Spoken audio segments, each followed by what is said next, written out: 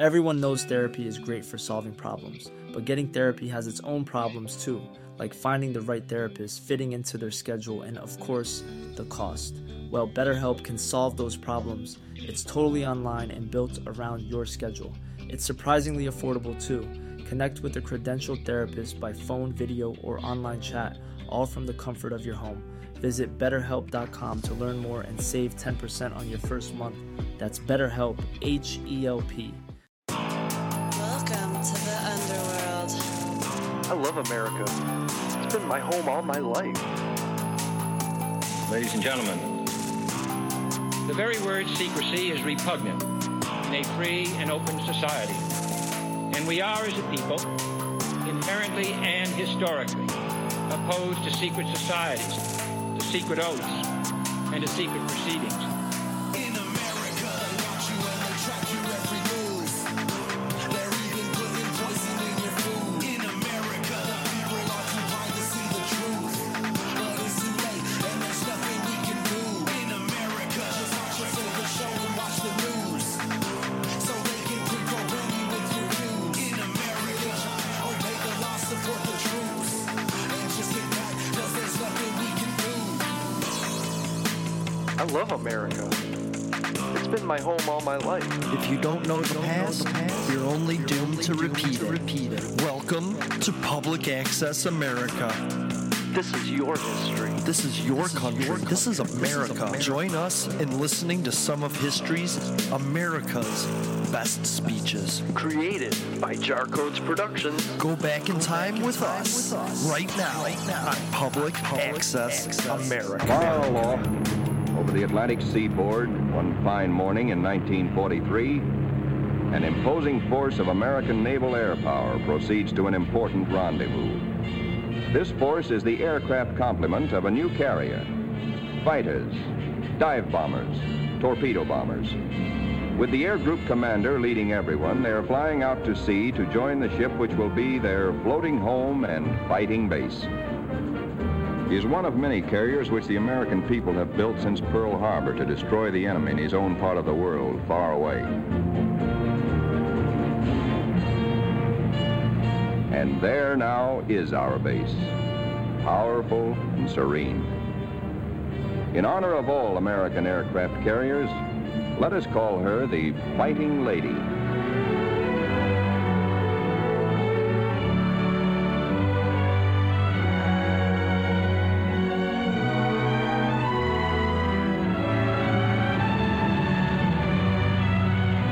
Against a good solid wind with their tail hooks down, our planes come into the broad flight deck of their new home.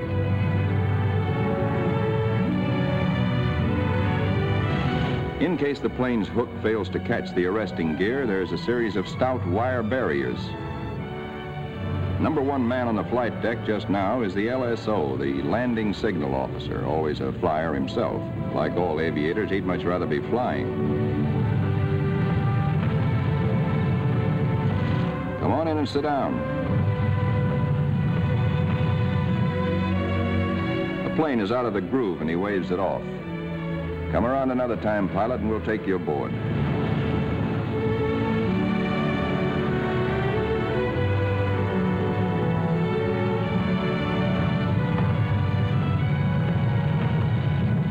When planes land, they taxi quickly forward out of the way.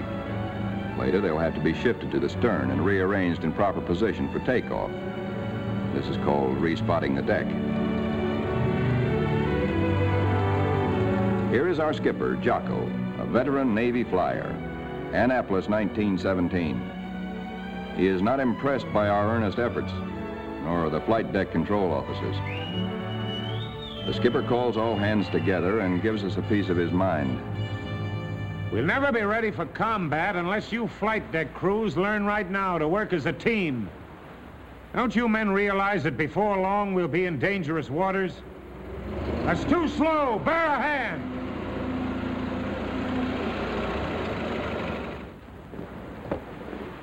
Watch out. Keep that wing clear.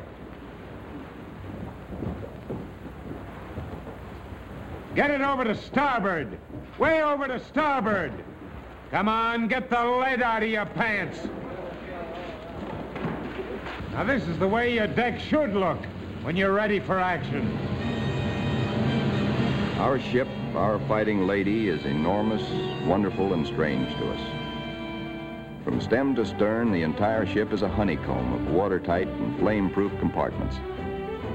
Far below the waterline are engine rooms, fire rooms, fuel tanks, and magazines packed with enough assorted high explosives to blow us all to kingdom come. The hangar deck is like a gigantic tunnel, nearly 2 city blocks long and wide enough to house 4 freight trains abreast.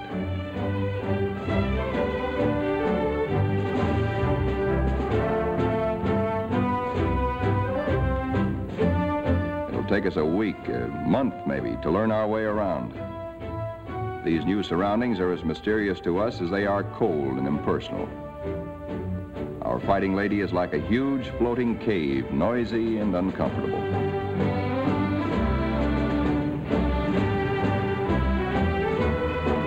Elevators as big as a tennis court carry us topside to the flight deck. The great superstructure rising amidships is called the island. This is truly the ship's nerve center, its fighting brain. 85% of us who make up the Fighting Lady's family are volunteers in this war and have never been to sea before. We learned our jobs theoretically in intensive training ashore. A very short while ago, we were high school boys and college kids, or bank clerks, or farm hands, or factory workers. Now we are Blue Jackets and Marines, all members of a naval combat team nearly 3,000 strong. In our multitude of new tasks and duties as a team, we're very green, but curiosity and comradeship and the instinct of self-preservation are great teachers.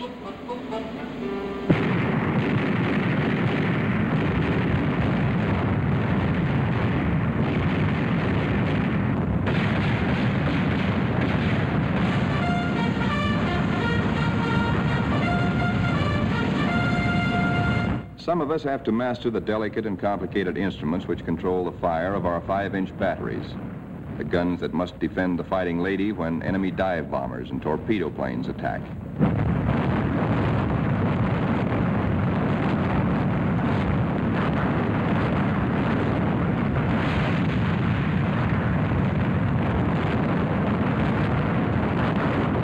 We train and train to learn our stuff and earn our E for efficiency.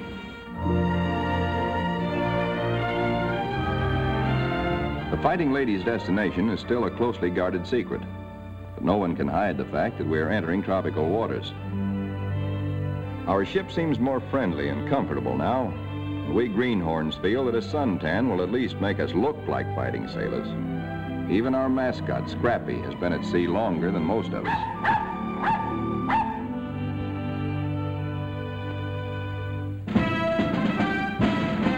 Some of the mystery that has been hanging over us is lifted when we enter the Panama Canal. There is a lot of unprofessional nervousness about whether or not we're too big to get through the locks. By using lines instead of fenders, we do get through, as the naval constructors knew all along we would. Come on, hop aboard. We're going places. For 2 cents, I would. Do anybody want to swap?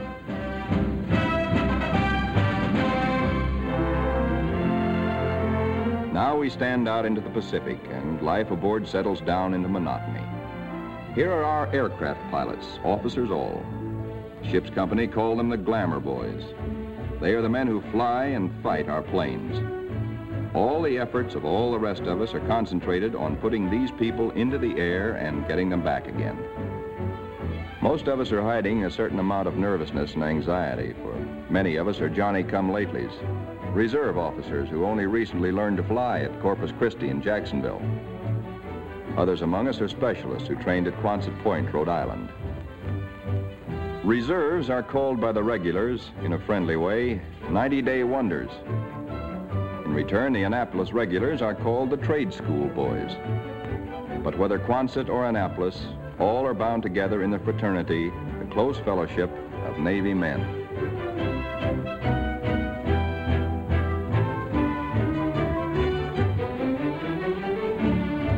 Among the ship's non-commissioned personnel, almost 3,000 Blue Jackets and 100 Marines, the hottest shots are the air crewmen, aerial gunners, and radio men. These boys and the plane captains are the partners of the glamour boys in the air. By non-flying blue jackets, they are called Zoom pigeons or Airedales. And because they receive 50% extra pay for flying, they are sometimes referred to as the bankroll boys.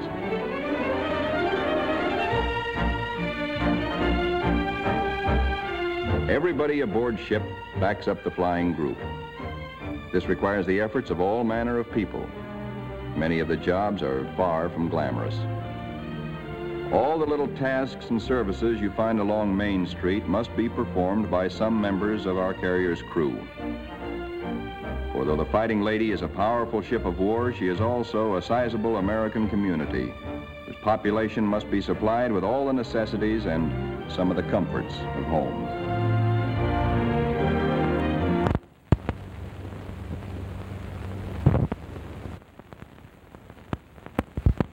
Doc Sorensen, the pharmacist's mate, is just like a village druggist. And next door is our hospital called Sick Bay. It has only a few patients now, but soon it is to be filled with our wounded. Men like these who perform the humble jobs that make life aboard a fighting carrier more bearable, the barbers and the cobblers, are seldom mentioned in communiques. They all have a place in our fighting team. Weeks pass. Now we are far out into the Pacific, which is a very considerable body of water. Monotony shuts down on us between our duties. Guessing where we're bound is still our chief pastime. Will we put into Pearl? Are we going to Iron Bottom Bay? Or maybe even to the Aleutians? All such gossip and rumor are called scuttlebutt or drinking fountain conversation.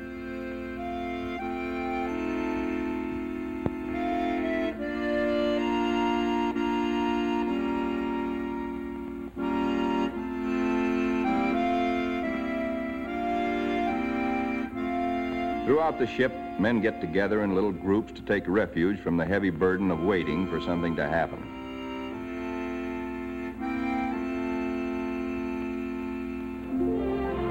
And then one day, out of nowhere, comes a fast fleet tanker, and we're refueled at sea. This tells us something. This tells us that we are not going to Pearl or any other land base for a long, long time.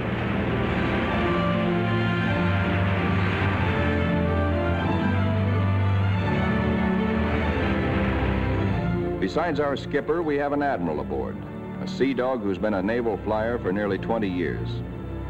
Until now, only these officers have known where we are to go. But now Jocko, our captain, confers with the air group commander and reveals the plan. The Fighting Lady has been ordered to make a strike. She will pass through waters where no carrier task force has ventured since the bloody Battle of Midway. Remember, this is 1943, long before we took the Marshall Islands. Weather studies are made, and though this is a daily routine, somehow the whole ship senses that something is about to happen. Even before the news is broadcast to all of us, there's a new tension and atmosphere of expectancy. And then we are told we have traveled more than 7,000 miles from Panama, so that tomorrow, August 30th, 1943, we can strike the Jap base at Marcus Island, deep within the enemy's ring of defenses. The evening before our first strike, the air group commander briefs all his pilots with maps and a model of our target.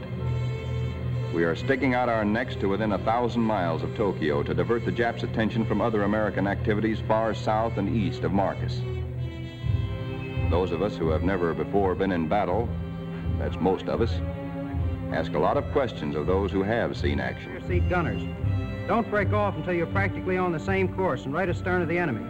Then push over fast. Outwardly, we try to seem composed and cheerful, but a lot's going on inside our minds. We question our most inner selves. What'll it be like? How'll we take it? Will we do all right? This is the night when a lot of boys write one more letter home.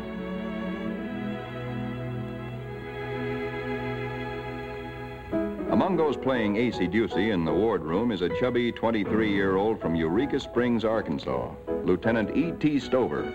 nicknamed Smokey. That's he sitting on the far right. Having flown 50 missions at Guadalcanal, Smokey has been ordered to take a rest. He'd much rather be flying. Before dark on the eve of battle, our planes are loaded with bombs and gas. So that each plane will be in its precise position for a speedy takeoff, we spot and respot our deck.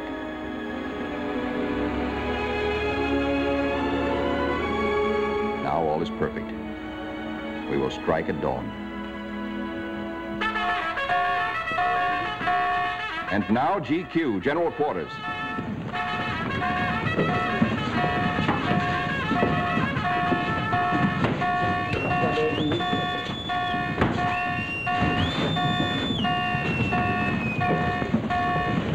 Every man on the ship goes to his battle station, his special place on the fighting team. George, the barber, will pass ammunition. Leo, the baker, will be a sky lookout. Frank, the tailor, is assigned to a first aid station. Pilots are in their ready rooms. Each squadron, fighter, bomber, torpedo bomber, assemble separately. Flyers get into their flight gear and receive last-minute data and instructions.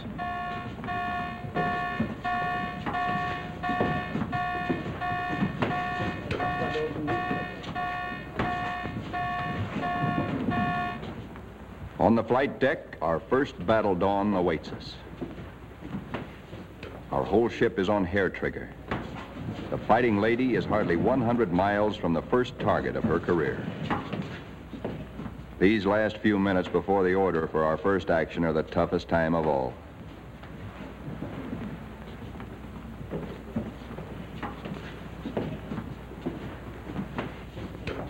A wise man once said, "War is mostly waiting." We learn now what that can mean. At last the word comes. Pilots, man your planes. Ready room 3, roger. Pilots, man your planes.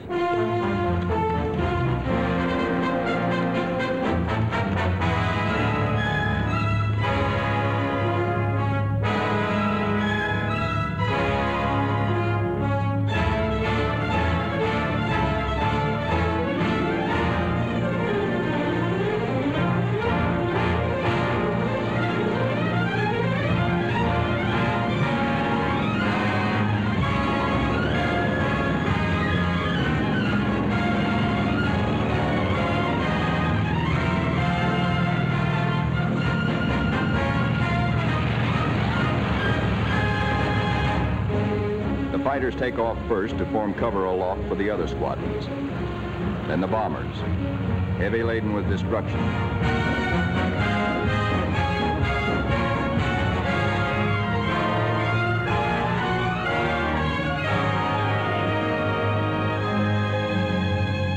The sun has risen now, and our escorts are alert for enemy submarines. But the Fighting Lady steams boldly toward our target to lessen the distance for our planes when they return.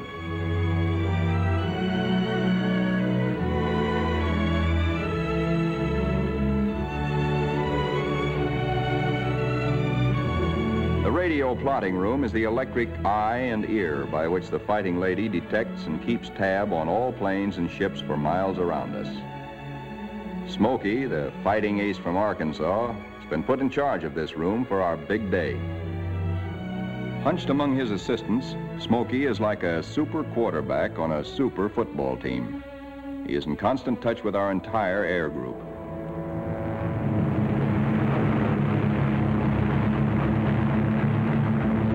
As our first fighters race in toward Marcus Island, they stay low, hoping to escape detection by the enemy's radar. Then they climb suddenly and dive. A surprise strafing attack on the enemy's airstrips. These red balls floating up at us so lazily are anti-aircraft fire. There is 3 times as much of it coming up at us as we can see, because only 1 shell in 3 is a tracer. What look like fiery pollywogs are tracers from our own wing guns. The Ack-Ack is much heavier than expected, but through it we go to knock out enemy bombers on the ground. All through these battle pictures, realize that we are looking straight down our own gun barrels. These pictures are taken automatically by the same mechanism that operates the guns. Pictures even shake with the gun's recoil. Our eye is now the very eye of our fighting airplane.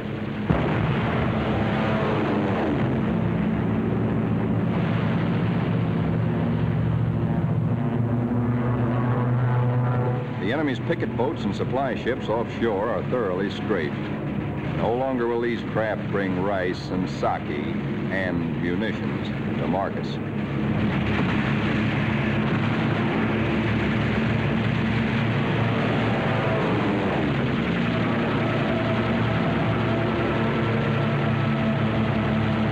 Our bombers flying higher see the island beginning to burn. A moment ago, it looked like a little jade trinket in a cobalt sea.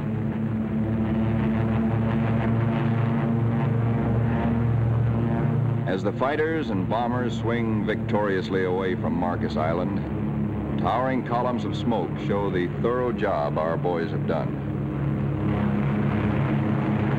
Back aboard ship, Smokey is tracking the flyers with care to be sure that none is missing and that no enemy planes are trying to follow them out to our fighting lady.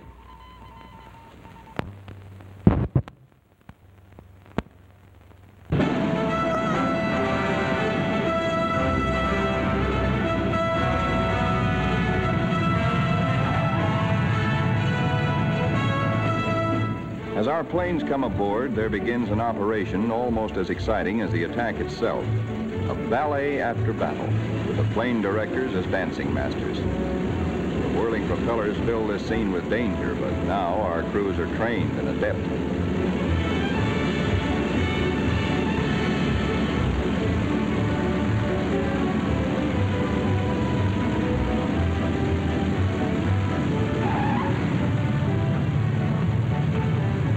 The landing signal officer performs an eloquent adagio on the fighting lady's stern.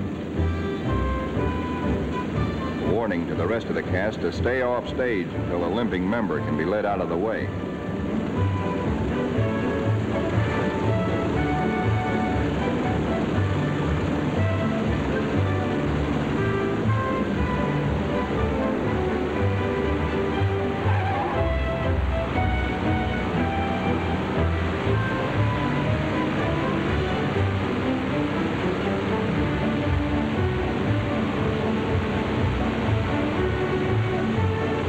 Pilots go below to report to their combat intelligence officers. They have hot news, good news. They tell what they saw and did, how many rounds of ammunition they fired, how many bombs they dropped, what they hit, what they noticed at the target that was new and different or that may need hitting again. As the reports are added up and our combat photographers develop their pictures, the story becomes better and better. Every single Jap bomber on Marcus has been destroyed. 80% of the shore installations blasted or set afire. Hangars, radio stations, gas dumps, ammunition dumps. Marcus is now a lovely mess. In the radio plot, Smokey is worried. There are planes still up there, and he's wondering about them. They are ours, though, delayed by battle damage.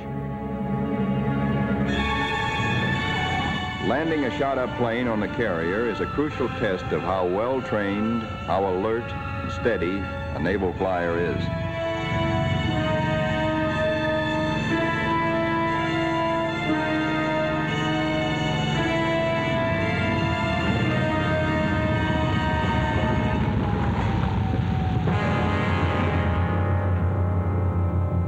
The fighting lady now has met her enemy. In the wardroom, the pilots who this morning felt new and nervous now talk like veterans. We have been baptized by fire and have survived nicely. We of the Fighting Lady are growing up.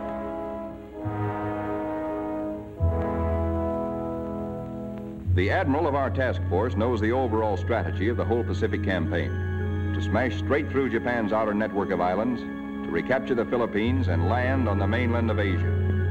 Thus, we will deny Japan supplies from Malaya and the Dutch East Indies and leave her far-flung island garrisons marooned. Then we will reach out and really help our ally China. Months after Marcus, this campaign is well started. Our carrier task forces have been in many battles. And now, early in 1944, the Fighting Lady's target is Kwajalein in the Marshall Islands. These are Jap Zeros, the fighter screen being pierced by our planes and planes from 8 other carriers, preparatory to strafing Kwajalein and bombing it apart. Our fighter pilots have improved with practice, with the confidence that comes from experience. They estimate their range by watching their tracers. They hold their fire until their wing gun bullets converge at 300 yards. They shoot in bursts instead of in steady streams, which heat up the guns and spend ammunition.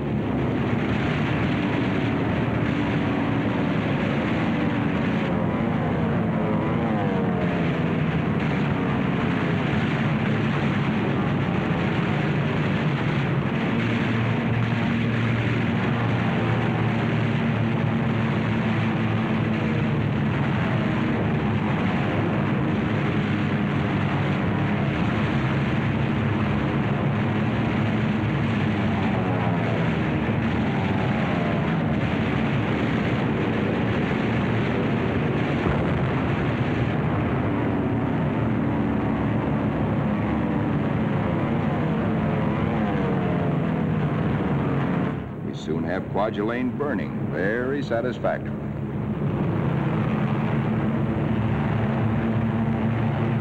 After our bombing attacks and heavy shelling by our surface ships, assault craft filled with Marines and Army hit the beaches. And very soon after that, Kwajalein is ours.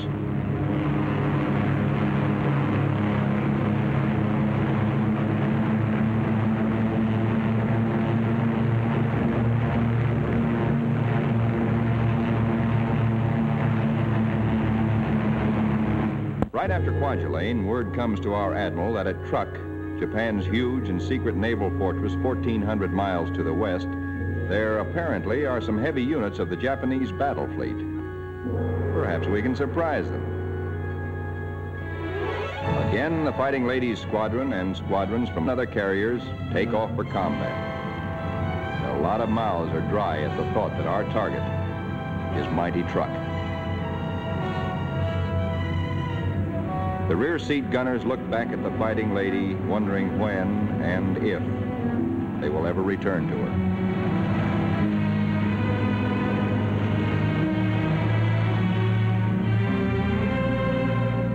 All that we know about Truk, we know from a few photographs taken by some nervy Marines on reconnaissance just 18 days ago. We hear that it is a complex of heavily fortified islands surrounded by airstrips, with naval anchorages at certain spots among the islands. For the next 2 days, more than 1,000 of our carrier-based planes are going to sweep in on Truk in relays. The planes appear to float gently off our bow. Actually, their airspeed is a good 70 knots. Diving in on Truk, we again turn on our guns and their synchronized cameras. Truk's defenders are aloft and we smack them hard.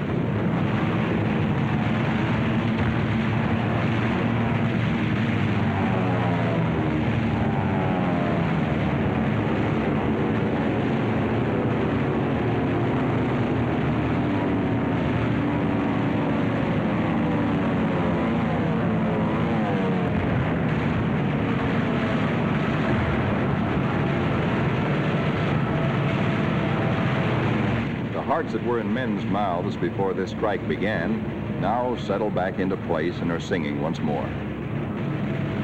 There's something really grand, something historic about diving in here on this place which Japan has been building and guarding jealously from all but Japanese eyes for 20 years. We dive right in low and take a good look at fighter strips, bomber bases, and seaplane ramps.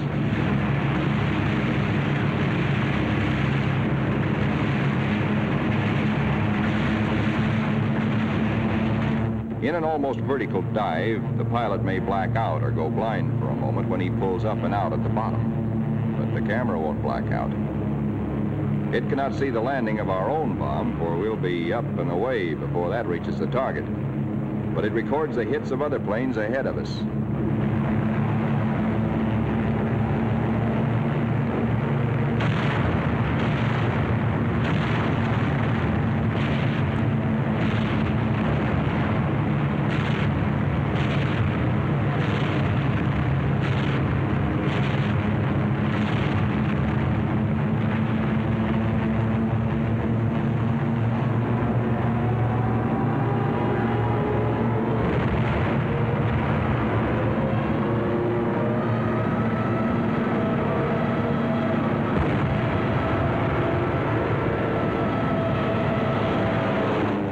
hoped to find the Jap fleet here, but most of it's gone.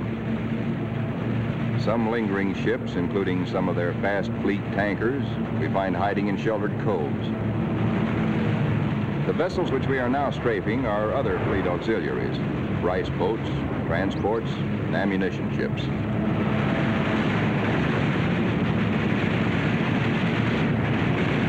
With bursts of 50 caliber incendiaries and armor-piercing slugs, we set them on fire, rip them open, often wide enough to sink.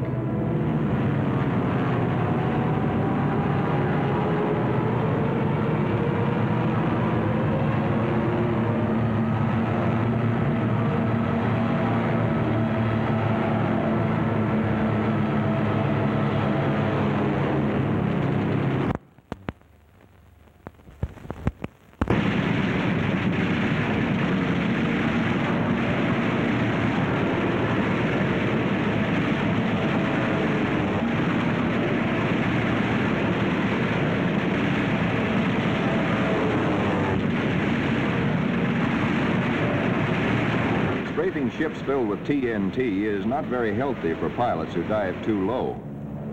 But it's hard to tell who's carrying what until the big bang comes.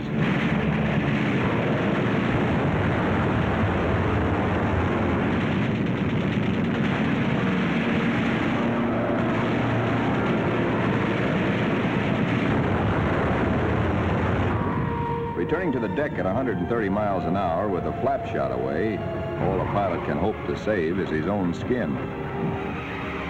Here comes our new air group commander. He's had a bit of trouble. His windshield is blotted with blood and he has to feel his way aboard. Strafing at low altitude, he took a 40-millimeter anti-aircraft burst right in the face. More than 200 wounds, and his plane a sieve. But he'll live to fly again. Some planes will not return, but others come back and land somehow, anyhow. Considering the toughness of truck, our losses are astonishingly light. No time is lost getting casualties below.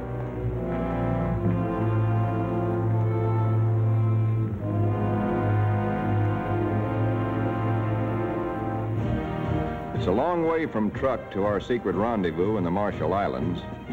Someday it can be told just where this is. Actually, it is a magnificent new fleet anchorage, an advanced naval base, which we have taken from the Japs and made secure. Now, for the first time, we, who have been operating as separate, relatively small task forces, see assembled the enormous mass of naval power.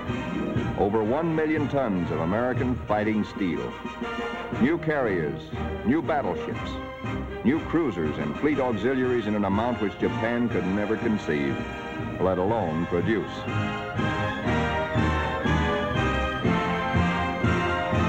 That we are able to maintain supply lines over the vast distances of the Pacific is one of the miracles of this war. In the comforting presence of so much power, we relax and refresh our battle-strained nerves. Push my head under. Hey, Benny, when you gonna die? Who taught you to swim, hey?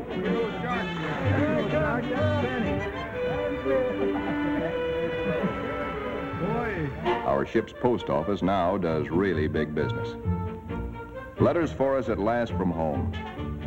Letters from us to friends and families. Our censors know our collective mood, our central hopes and thoughts. The stuff is really getting out here now. I can't tell you much about it, but oh boy. And the more we get, well, the sooner I'll be seeing you. All hands are called together. Our old skipper, Jocko, has been promoted admiral. Our new one's name is Dixie. Men, as soon as I finish talking, we are getting underway. Our fighting lady is now part of what is designated Task Force 58. As you know, our final destination is a place called Tokyo. We'll have to fight hard to get there, but when we drop our hook at Yokohama, I'm going to throw a party.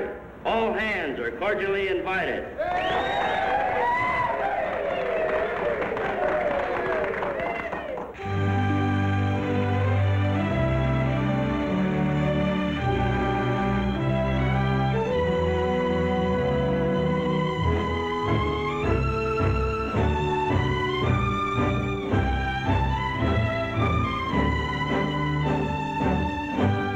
task forces are built compactly now around carriers like ourselves with speedy new battle wagons at our side. A carrier skipper never leaves the bridge at sea because carriers and their planes are the first to strike the enemy or to be struck by him. Our aircraft pilots are constantly on call, for despite the massive power spread out around us, these are still dangerous waters. Our pilots know this all too well, but it doesn't worry them now, for they're seasoned. They know how. There are a lot of new faces among us, but most of these men, too, have been in action. At places like Hollandia, Millie, Jaluit, Palau, Rabaul, Wake, Maloelap. Our rear seat gunners and radio men are old hands now. Some of their faces are different, too, because there have been replacements. A lot of them have been made commissioned officers. There's a saying in the Navy that you never learn to love a carrier until she gets hurt. Well, perhaps we don't really love our fighting lady, but we've become mighty fond of her and almost comfortable, almost at home.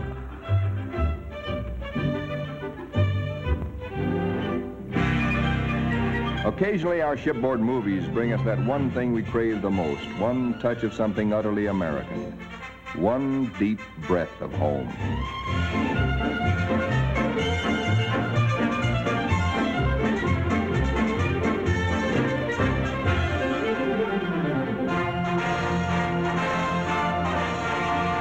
Like Jocko, our new skipper, Dixie, is an old hell-diving Navy pilot. In their battle caps, he and Admiral Mitcher look like big league baseball managers. Northwest we steam, and never before in history has an ocean borne such a weight of naval power. Not at Jutland, not at Japan's proud boast Tsushima was there anywhere near the force with which we now assert that this is our ocean, this is our air, and we're seeking the Japanese battle fleet to prove it.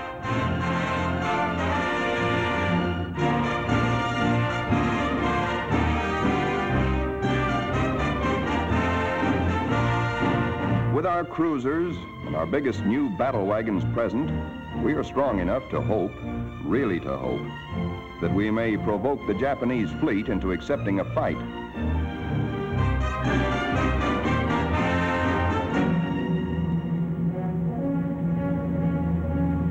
We're joined by plotting Coast Guard and Navy transports. The Marines again. So another amphibious assault is cooking.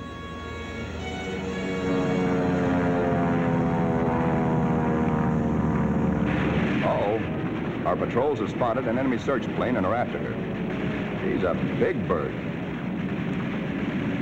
A 20-ton, 4-motored Kawanishi seaplane, the kind we call Emily's.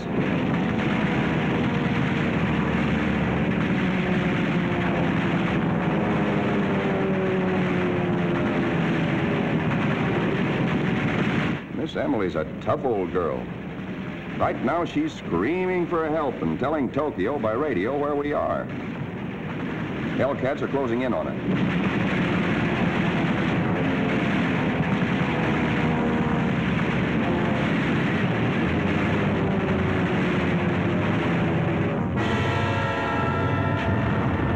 So long, Emily.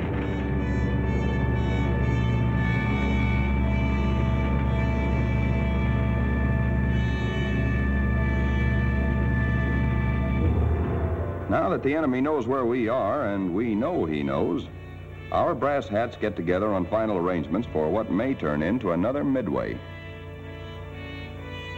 Our objective, first of many in our drive through to the Philippines and China, will be the Marianas. In battles just ahead of us, we are to make good use of a multitude of weapons, special devices, and techniques which have been evolved through the 30 years since the U.S. Navy first took to the air.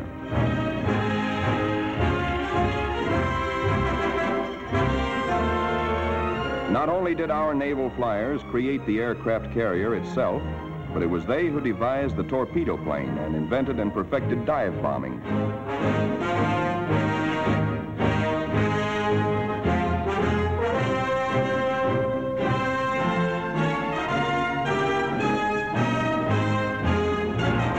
Disposed about our flight decks so that planes can be quickly armed are all manner of death-dealing objects. 500, 1,000, and 2,000-pound bombs. We have torpedoes and incendiaries, and a kind of anti-personnel bombs we call daisy cutters.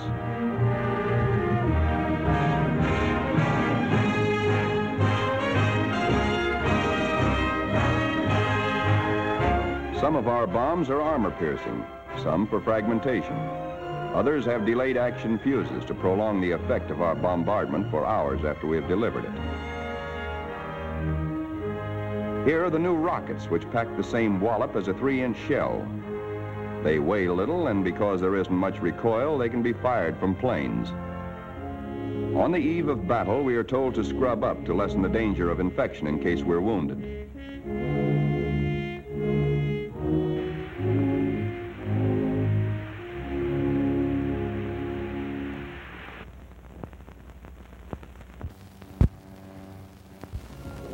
As well as our bodies, most of us prepare our souls.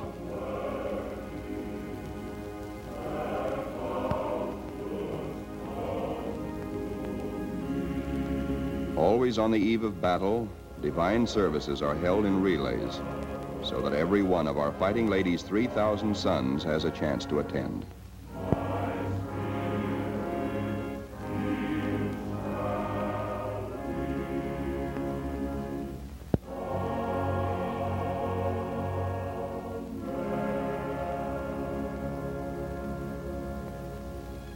As the eve before battle lengthens, there is the usual waiting. Again, we're reminded that war is mostly waiting.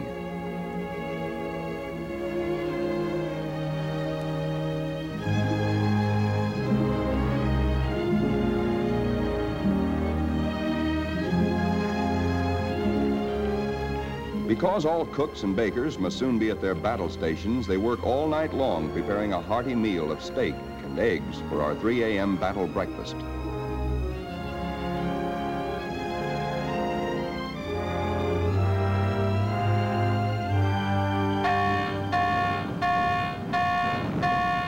We are being attacked.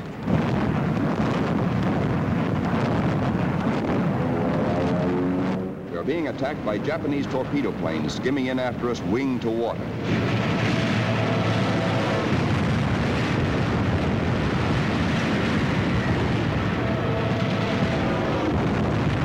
All they want is one hit on our flight deck. We have nearly 90 planes fueled and loaded with bombs, ready for the takeoff.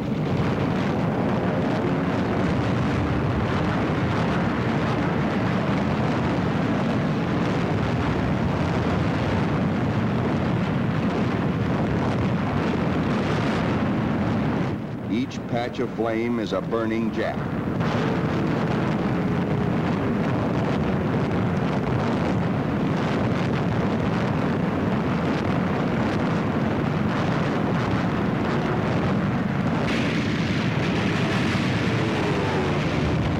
In this surprise attack, 19 Japs are polished off by our ship's batteries. Not a single carrier is hit. We have been fortunate. So now commences another major moment in the fighting lady's career. Flight quarters sounds. In this modern warfare, the young plane captains are to their pilots what squires were to armored knights of old. In this operation, typical of many more to come, a lot of other fighting ladies will be involved. And nearly 2,000 carrier-based planes, all of them attacking in air groups like our own.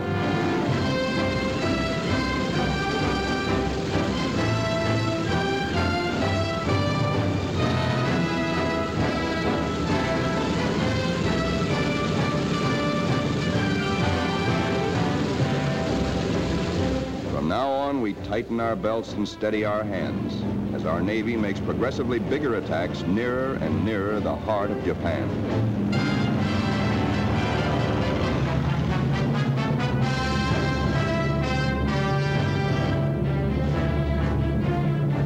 At his post and radio plot, tracking down enemy planes and cursing the luck that keeps him out of the air, Smokey chafes at being grounded on a day like this, especially when targets are juicy ones.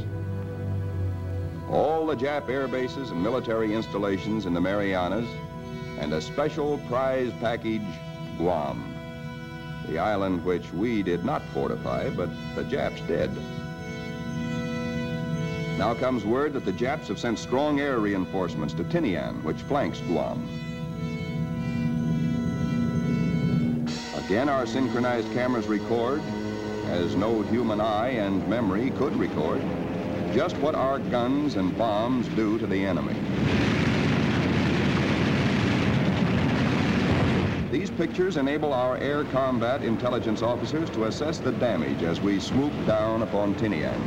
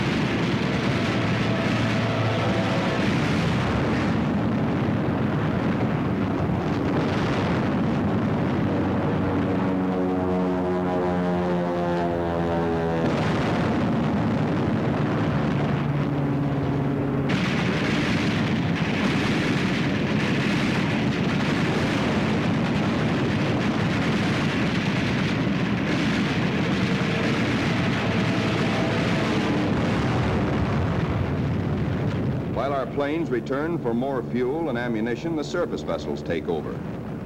A prodigious naval barrage to prepare the beaches our assault forces are going to hit. Not only our newest, but some of our oldest and proudest battleships are here. The Colorado, the Tennessee, and the USS Pennsylvania, flagship of World War I.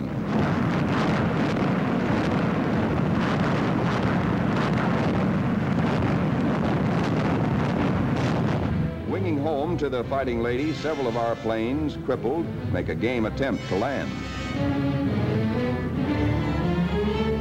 Now is when the landing signal officer must judge not only the speed, but estimate the battle damage of planes like these.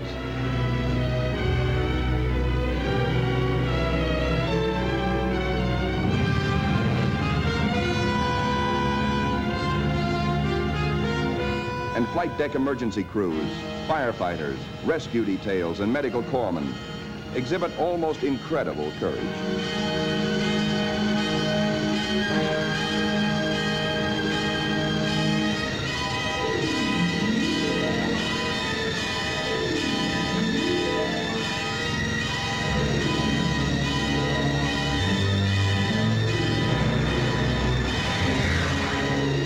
The pilot of a torpedo plane has been unable to release his load of incendiaries. Burning thermite is spilling out at incandescent heat. In the plane's tanks remain about 75 gallons of high-octane gas. The men who brave this danger to save pilot and crew deserve every citation they get.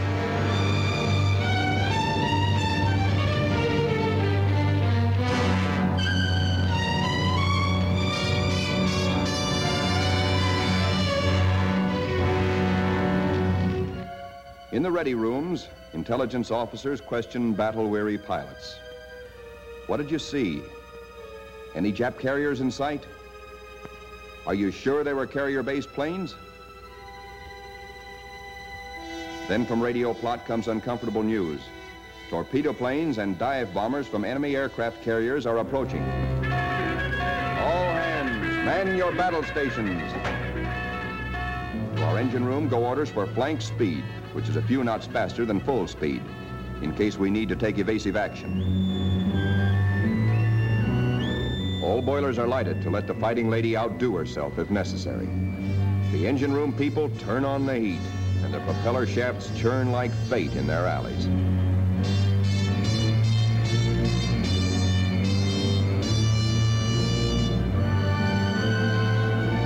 The Fighting Lady leaps through the sea on her guard.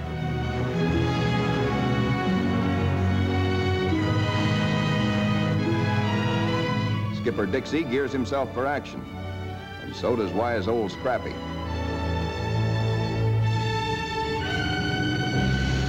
And now, here they come.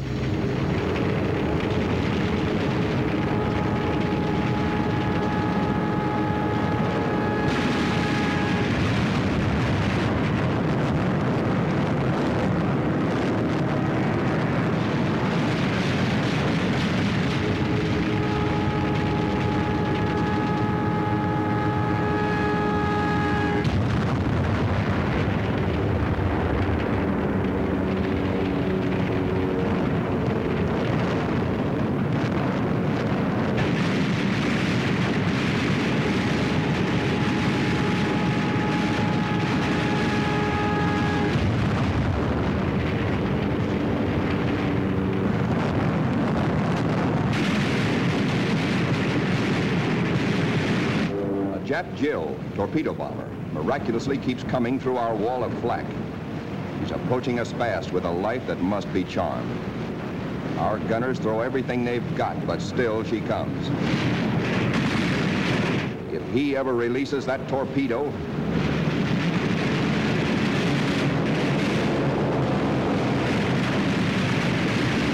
she missed us. Either the pilot was already dead or his release gear jammed.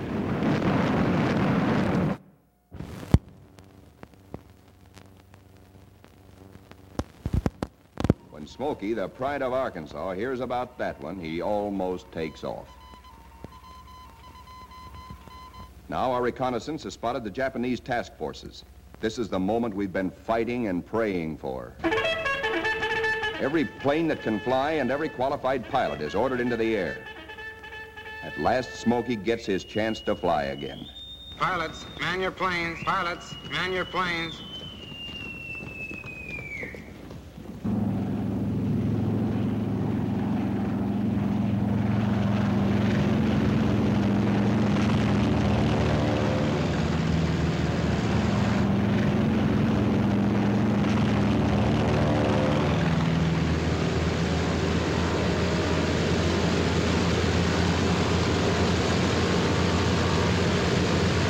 Philippine trade wind is tearing down our flight deck. Our planes strain forward to rise into it. Our entire air group thunders out behind the group commander. Now our fighters run into a smoke Jap fighters, mostly Zeros, sent up to intercept our attack on the Japanese fleet. A mad aerial scramble begins, which the boys to this day still call the Marianas Turkey Shoot. 369 Jap planes are shot down in this single day, to our loss of 22. Japanese plane makers have sacrificed strength and firepower for agility. Their planes disintegrate quickly when you hit them. They have no armor plate, as ours have, nor are their gas tanks self-sealing.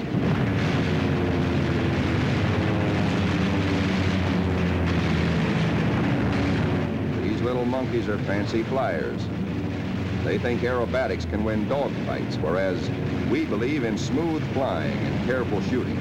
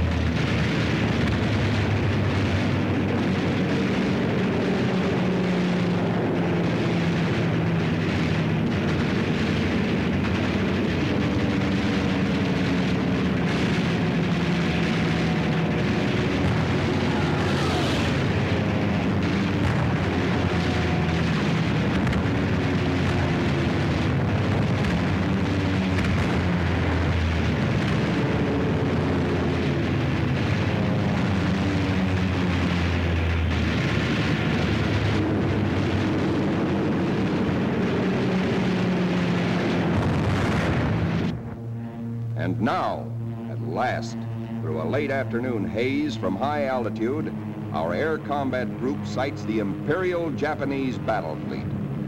These are the first pictures ever taken of a great enemy naval formation like this.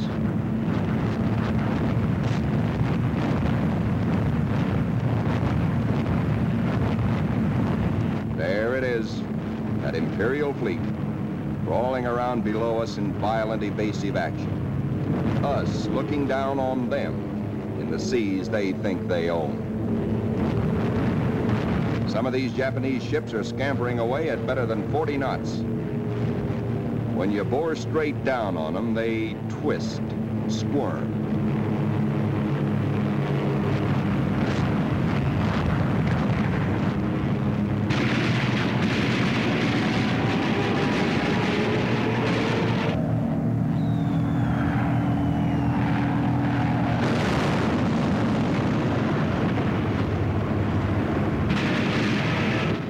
A big destroyer at the bow, hoping to shoot out his bridge. And he shoots back plenty.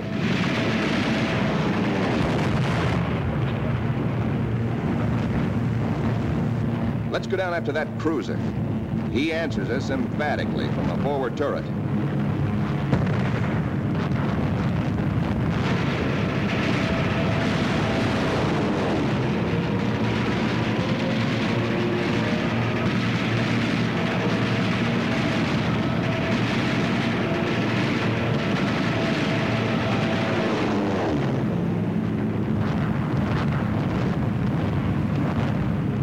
A 25,000-ton Jap carrier of the Hayataka class is going to get it.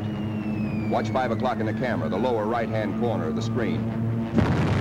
This big flat top gets it where the turkey got the axe.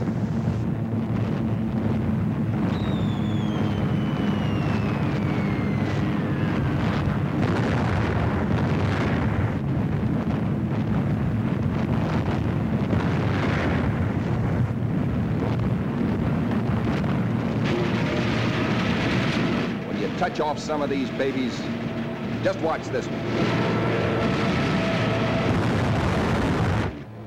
And now we come home from the Battle of the Philippine Sea. 17 Jap warships have been sunk or severely damaged. Several of our returning planes have been badly shot up. A dive bomber comes in out of gas. He pulls off to starboard but noses over because his wheels are down.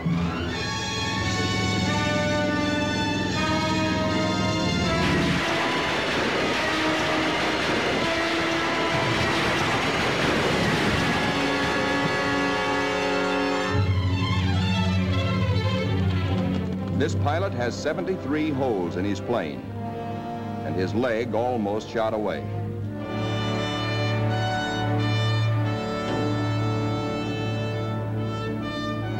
To clear the deck for other planes, number 30, badly damaged, is jettisoned, given the deep 6.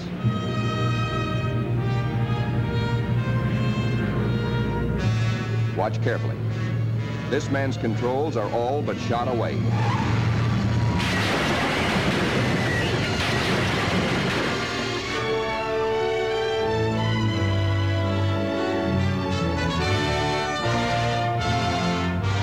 Steps out of it, smiling.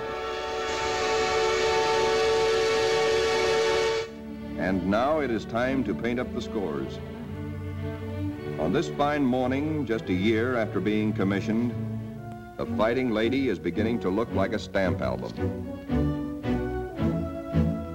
She has done her share, amassing Task Force 58's grand total of 757 Jap aircraft destroyed in a 2-week turkey shoot.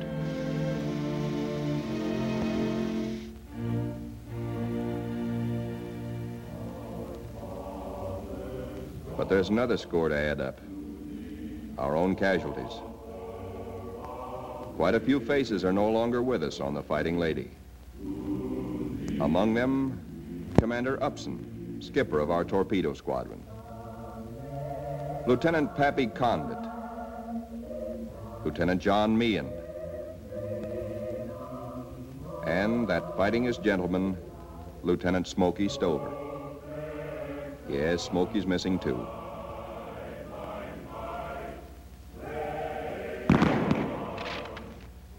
salute them under their country's flag.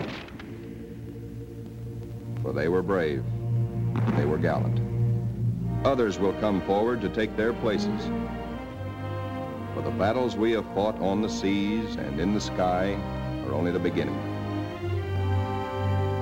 Still hungry for battle will steam our carrier, serene, powerful, unafraid.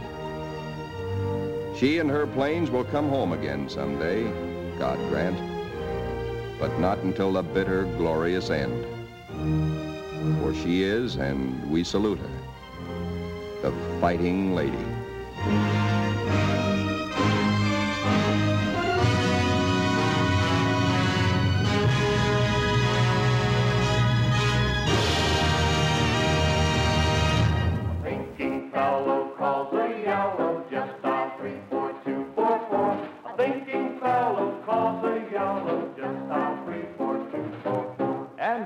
Courteous, dependable service, call Yellow Cab in Ann Arbor.